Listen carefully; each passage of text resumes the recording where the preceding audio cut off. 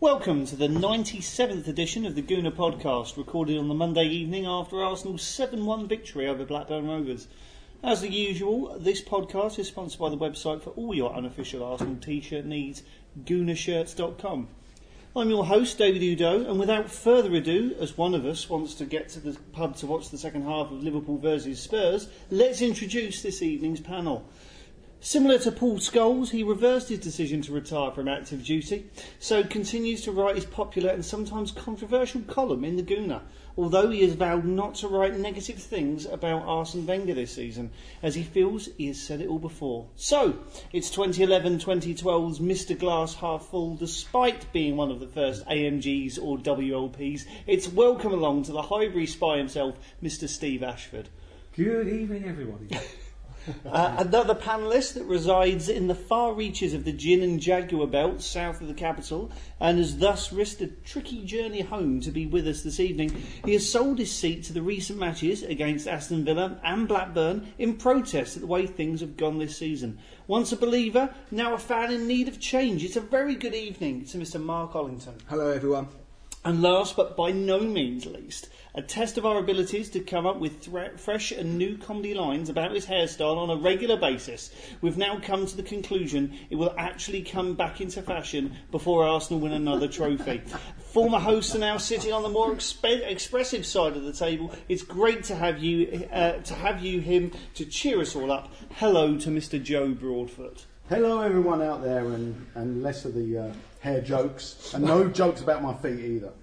So, I mean, after a less than brilliant start to 2012 with not a single league point in January, let's sod that. Saturday just gone, we won 7-1. Steve, what does the Blackburn result on Saturday tell us about this Arsenal team? It tells us we have got the potential to be a really good attacking side if Wenger plays the right personnel. And I was really pleased to see Oxlade-Chamberlain start on Saturday. Even more pleased to see Rosicky start. I think everyone's aware that when you have a midfield of Arteta, Son and Ramsey, they're all three very similar players. And I've long argued if you're going to play 4-3-3, you need a creative player in the middle of that three. And playing Rosicky on Saturday, I know it was only Blackburn, and I only scored 4 of the goals when I only had 10 men. But I thought having Rosicky in that team, and again against United, you know, when he played against them as well, I mean, I just thought that having an extra creative player in the middle gave us so much more. And I hope we carry on like that for the rest of the season. Not that I dislike Ramsey, I just think that we just need a creative player in there, and Ramsey needs a rest. Well, what did you make of it on Saturday from what you heard of it, Mark, seeing as you couldn't be asked to make your journey up from Kent? To be fair to that introduction, it was slightly harsh. I had family commitments, and it is typical that the first game I do miss this season, well, second actually, if I'm being honest with you, but the second home game I miss this season is a 7-1, so perhaps I was owed it. But, you know, the famous expression is, as the poets once said, does a swallow make a summer? My answer to that is potentially not. I mean, let's be honest with you, the games since the turn of the year have been absolutely abysmal. And we only go back to the Man United game, and the shocking substitution of Oxlade-Chamberlain has been much discussed. I won't add to that today. But, you know, 7-1, brilliant. But let's get the facts right here. 4 goals were scored when they were down to 10 men. And let's be brutally frank as well, they got back to 1-1. And it wasn't as if there wasn't some dodgy moments before we got that goal straight after theirs. Yes, it was a 7-1. Yes, it was brilliant. Yes, I'm very bitter that I wasn't there to see us score a few goals. In fact, I'm devastated.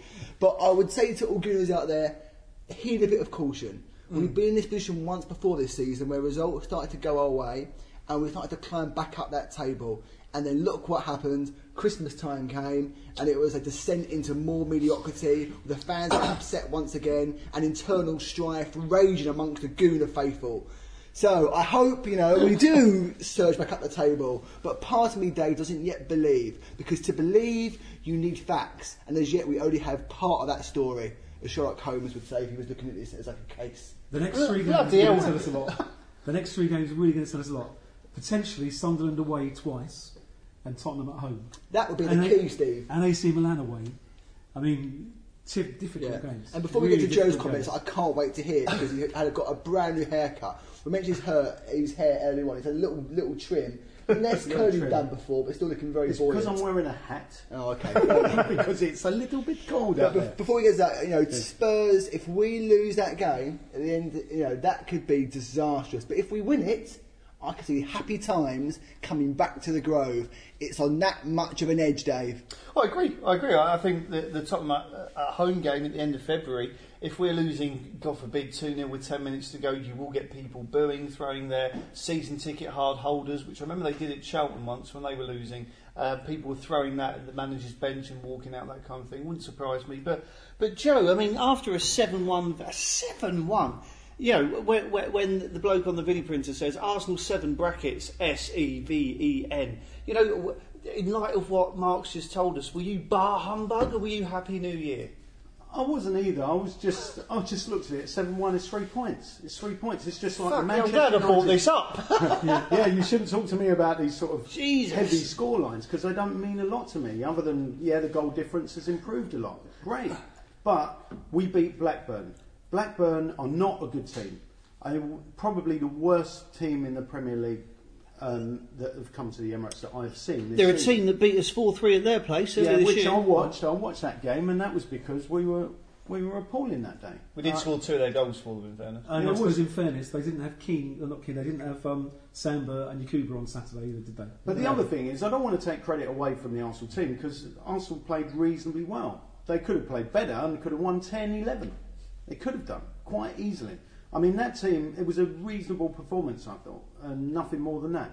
But I'm pleased about it because we haven't seen many reasonable performances of late. So I'm delighted that we managed to put one in against a team that we could have potentially lost points against. Because as poor as Blackburn are, I mean, we couldn't beat Bolton the other day, and Bolton aren't much better than Blackburn in my opinion. So I had to be happy with the 3 points, but it was serious. For me, it was just 3 points and nothing more, apart from the fact, yes, we did carve them open because we had the Ox in the team and the Ox was getting plenty of the ball and he was delivering, and Theo Walcott, and I happen to have the Walcott shirt on today, just for those listeners that can't see it.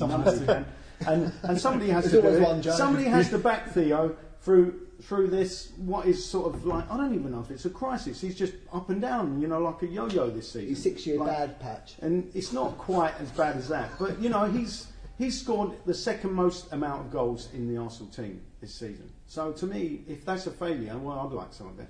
I'll tell you what, an awful lot of football fans of different clubs would say, regardless of what happens, we can finish 17th this year. I'll remember that game when we won 7-1. If we don't qualify for this, that or the other, we beat whatever they're called 7-1. That's a hell of an effort. But we aren't happy with this, so...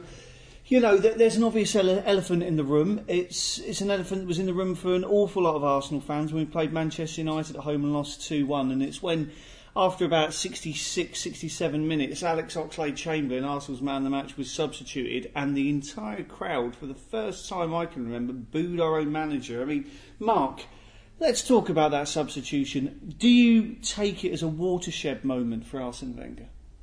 It could be.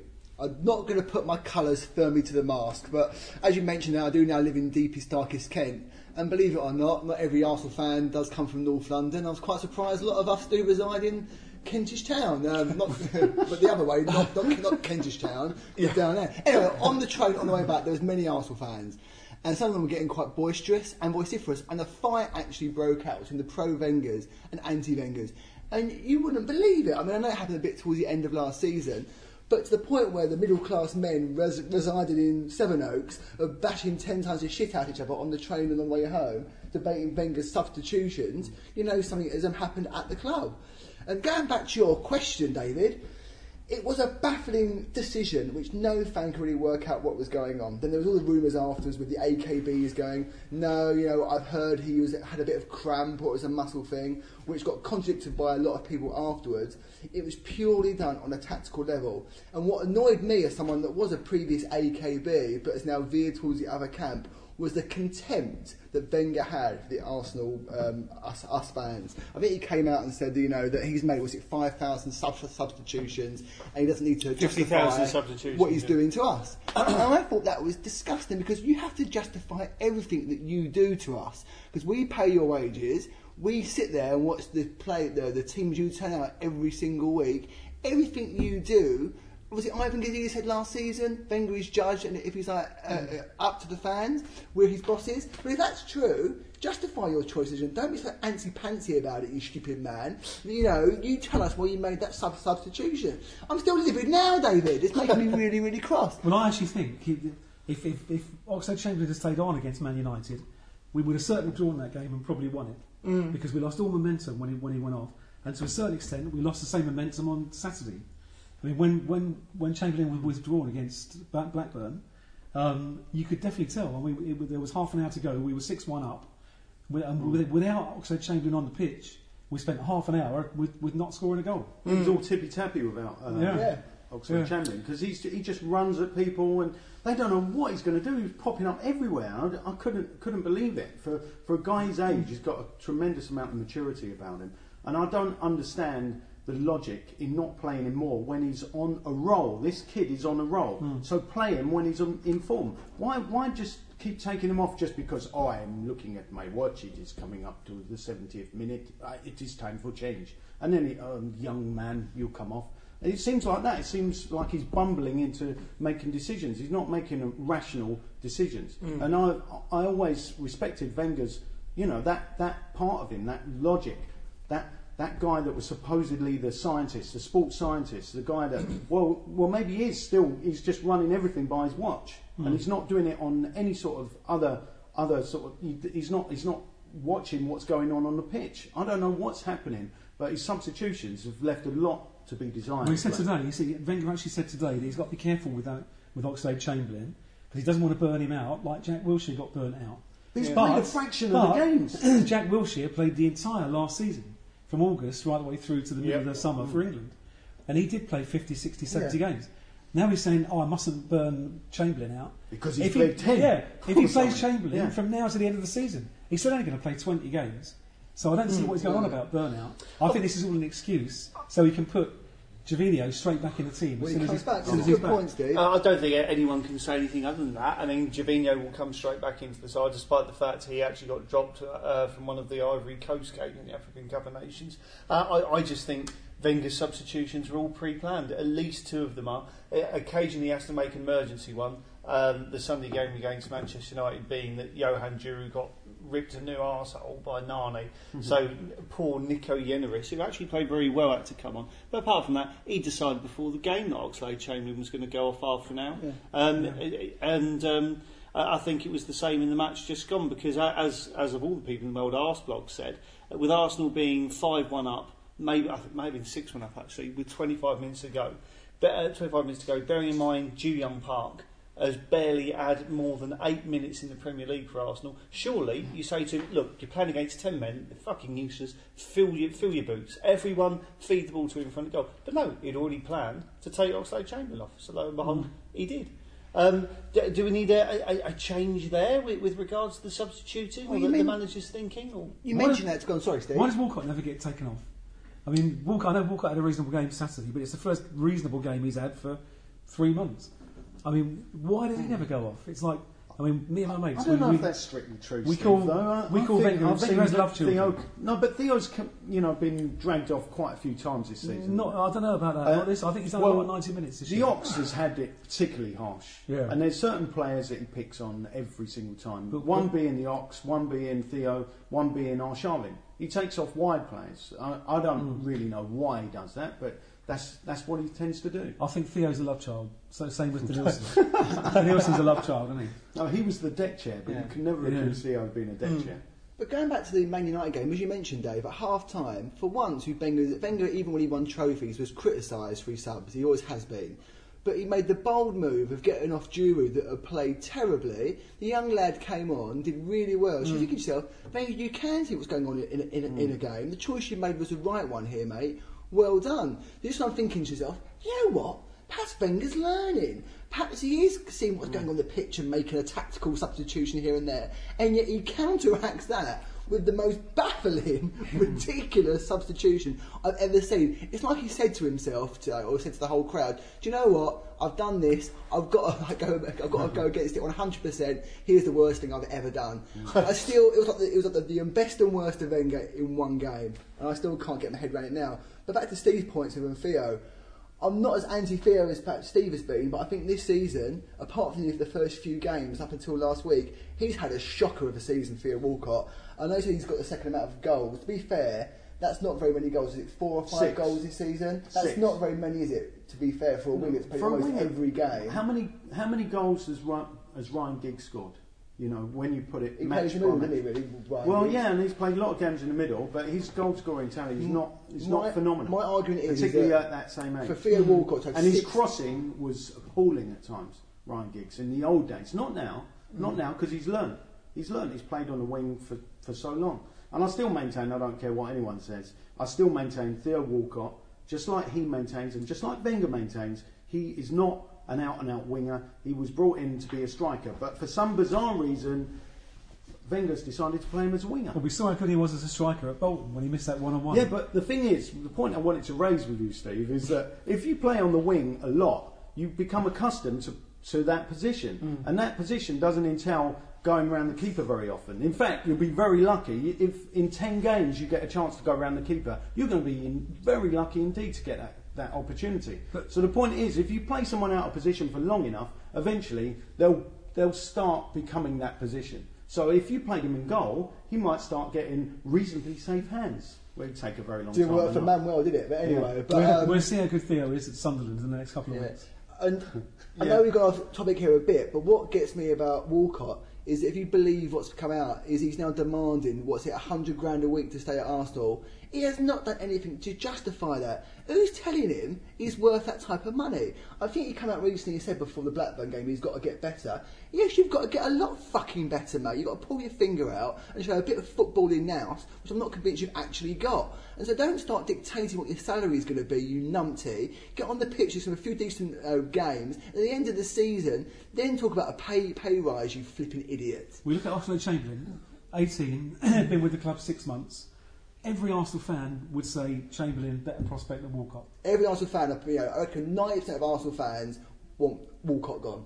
Yeah. Not me, obviously, but I mean, I'll take on board what you're saying about the Ox. The Ox is a phenomenon. He looks at a the class moment. apart. And let's face still, it, we shouldn't put too much pressure on his shoulders, No. although we are. But we shouldn't do that because you just don't know when these kids are going to go off the boil. But at the moment, he's done amazingly well, and he's got a mature head on his shoulders. Whereas Theo, he's a completely different sort of footballer, even though he's playing in a similar position as a winger, which he's not, in my opinion. But they're totally different. Apart from they're both quite quick. I mean, Theo's amazingly fast, and the Ox is pretty quick as well. But apart from that, they're completely different. The Ox has got a football brain, and Theo's been, he's been drawn across the coals for not having one. And I can't say he's got the best footballing brain because he's not had that sort of education. He's not had his dad wasn't a professional footballer. But you need to have a football brain to play for a club like Arsenal. Not necessarily, because this guy brings other attributes. I think he can finish. I mean, he's proved it on occasions. I've seen him score some amazing goals, Theo Walcott, and he can finish, and he's got amazing speed. If you use those attributes in the right way, they can be great for the team. But if you play him out on the wing and he's got to beat 5 players, which he did actually do on Saturday, he beat 5 players to set up the Ox. So he's got it in his locker, but you've got to play him in the right position. I mean, the thing is, he started to get the space, and that just brought out the class that Theo has got.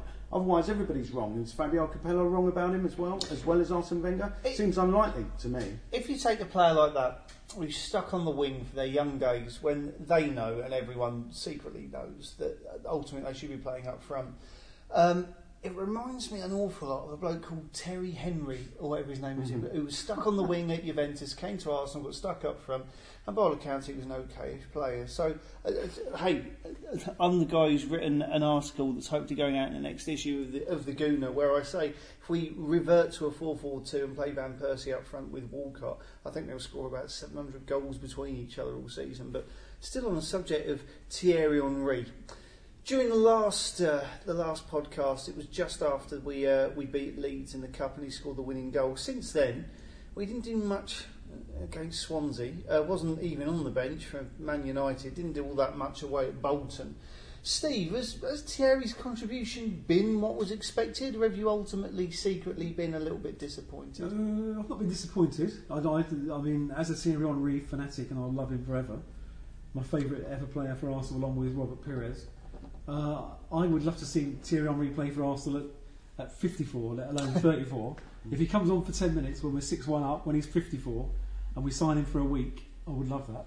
So no one's expecting Thierry Henry to be here for the rest of the season and to be our top striker. It's a cameo essentially, and for a cameo, I think he's done fine. What do you reckon, Mark? I mean, bear in mind this is the man who the legendary Arsblog today has confirmed that Park has apparently requested a transfer to Lille in the summer, who he was supposed to join last summer when we came in at the last second. And Wenger apparently wants to extend Henry stay at Arsenal. To me, that would be fantastic. I don't care what happens now. I was here for the last podcast, but I was there, funny enough, for the game against Leeds. And all I'll say is that goal he scored there has been my favourite moment of this season, bar none. And I don't care if, my greatest memory of this season is some ex-player coming back. I don't care if that makes me worse than a Spurs fan. The sheer unbridled joy of when Henry got that goal reminded me after the season what it was like to be a football fan all over again. Agree. I was getting far too cynical, far too upset by Arsenal, and literally I was becoming a right tosser because I was ungrateful. I didn't enjoy going to games anymore. That one moment ignited my whole spirit and made me feel alive again. I mean, for a week, it even ignited my faith in Wenger. Yeah, I mean, and I remember I got back home that night, and I think it was ITV +1. They had the FA Cup highlights on. I got back and just watched that goal again, and again. It didn't matter he had a big beard. It was Roy the Rovers, wasn't it? It was just the most phenomenal bit of football I've ever known. I don't care if he now scores 4 own goals in his next games he plays as we go back. It was worth it for that brilliant, magical moment. And let's face it might have been a goal in off another player on Saturday. Doesn't matter. He's got a league goal for us again now. It's magnificent. And I don't care what happens now, really, Dave. Basically, Park can fuck off. Thierry Henry is the man. He might be ineffectual. He might fluff a few chances here and there. But he got the winner against Leeds in the FA Cup. It doesn't matter. It's brilliant. I love him. Joey, you've been happy with what he's done, or are you thinking, actually, if you weren't so old, maybe you'd fucking start again? Well, I didn't expect a lot from Thierry anymore because, I mean, he is getting on and he's been playing in the MLS. If it wasn't for that, I would expect a lot more from him. But like Sol Campbell, when Sol Campbell came back to the club, I was quite pleased about it. Had a lot of arguments over it. People said, no, he's finished. And like they were saying about Thierry Henry, he's a spent force, he's a busted flush and all of this sort of stuff. And I was saying, is he a busted flush? And then he scores. It wasn't the greatest goal, the league goal, but the goal against Leeds was incredible because no one else in that Arsenal team could have scored that goal. Good point, only Joe. Thierry Henry. So I was so happy he came back. And no one just was to going get to us score through to the either, next were round. they? No one was going to score. No way. That game would have been 0-0 if not for Henry. Definitely. God, can you imagine it finishes 0-0? We've got a replay up at Ellen Road in 2 days' time. I think I went more mental for that goal than I did for the goals against Barca last season, as daft as it sounds. We all went ballistic. I had a bloke on my shoulders. I know you probably spoke about it last time, but let's speak about it every podcast ever happens, but ever more. I've never sung more It either. was Never sung as much as I magnificent, did wasn't that it? night. The whole train, the whole tune was singing. Yeah. Thierry Henry was resounding down the Piccadilly line. It was phenomenal. Yeah, absolutely. You see, he's so The great legend. for the dressing The room. legend He's that so is great Thierry for the Henry. fans' morale. I mean, just to have him about the places. I mean, we've got a statue and we've got the living thing, walking around, running around, doing whatever Arsene Wenger asked him to do. I mean, to be honest, if I could have him here between now and the end of the season, and Park fucked off, that'd suit me fine. Both Park and Chamak can go as long as Henry stays for Yeah. the rest of the season. And even if he's fit to play half the remainder of the games as a 10-minute cameo, fine.